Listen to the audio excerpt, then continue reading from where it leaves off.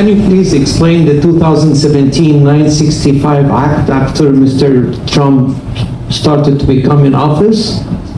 Transition tax? Yes, transition tax. I mean, the transition tax is not completely my area of expertise, so I might let you, this might be one that's better for you. Yeah, so at the end of 2017, just after Christmas, President Trump signed the act, biggest piece of U.S. tax reform since President Reagan in the 1980s. And as a result, there were a lot of unintended consequences. It was a way of targeting big businesses that had money outside of the U.S. and allowing them to bring it in a slightly attractive way, but the unintended consequence is that regular SMEs were also trapped. So 965 really is about, if you had retained earnings on your balance sheet, suddenly, and as Jimmy said earlier, it would not typically be taxable until you get a distribution to yourself, either in the form of some sort of bonus payment or dividends, then you pay tax on your personal return. Then all of a sudden, you are taxed based on the income on the balance sheet. There's a deemed distribution as per your shareholding.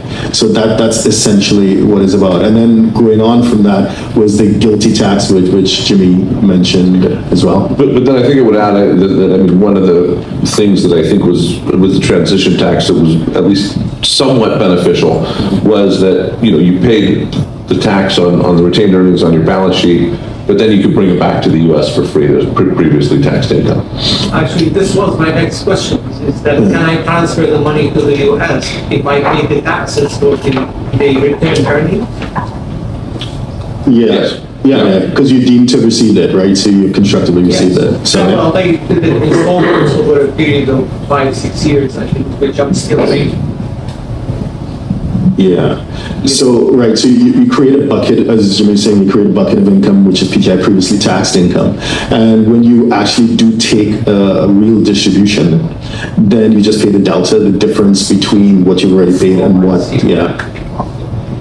I just wanted to add one thing really quick to your question about structuring. I mean, one of the things that the only other real possibility that I've seen is obviously, if you're talking about a family office or something that's doing investing, is to kind of create a multi-family office with some non-resident alien families to where it's not a controlled foreign corporation that's controlling everything. I mean, that's something that we've seen a few people do.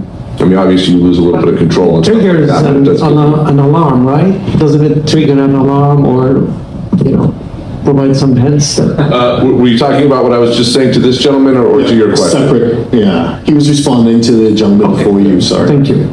Yeah. But going back to your point about transition tax, so I did a similar event to this in AmCham in Singapore, and we had a guy that almost broke down in tears because, to your point previous to that, you did not pay taxes until there was a distribution. So he's an elderly gentleman, he worked his entire life building up this business, and the money on the balance sheet, he saw it as his retirement fund. Yeah. And so it was a pretty sizable amount, and then all of a sudden, he had to part with it. So it could be pretty painful. And it was one of the few times in U.S. tax history where we saw something that was kind of retroactive, right? Yeah, for sure. Yeah, and that, this is something that you would typically associate with a so-called third world country. For sure. And then suddenly the U.S. is behaving like that, so it's really not a nice thing.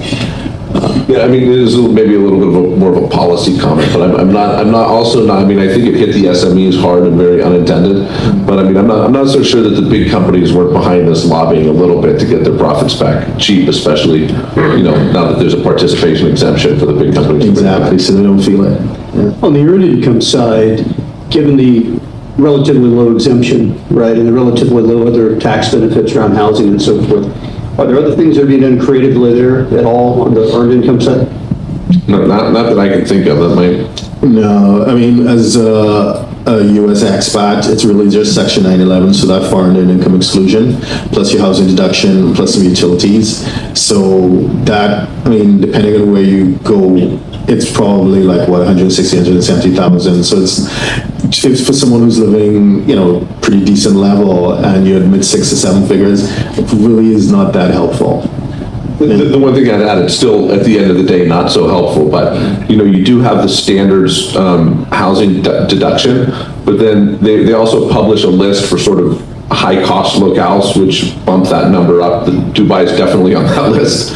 But again, it's not, if you're very high income, it's not going to be super helpful. Yeah.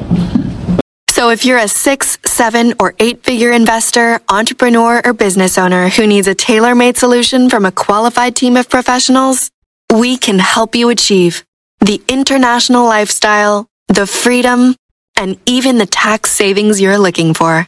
Visit us at htj.tax and live that international life.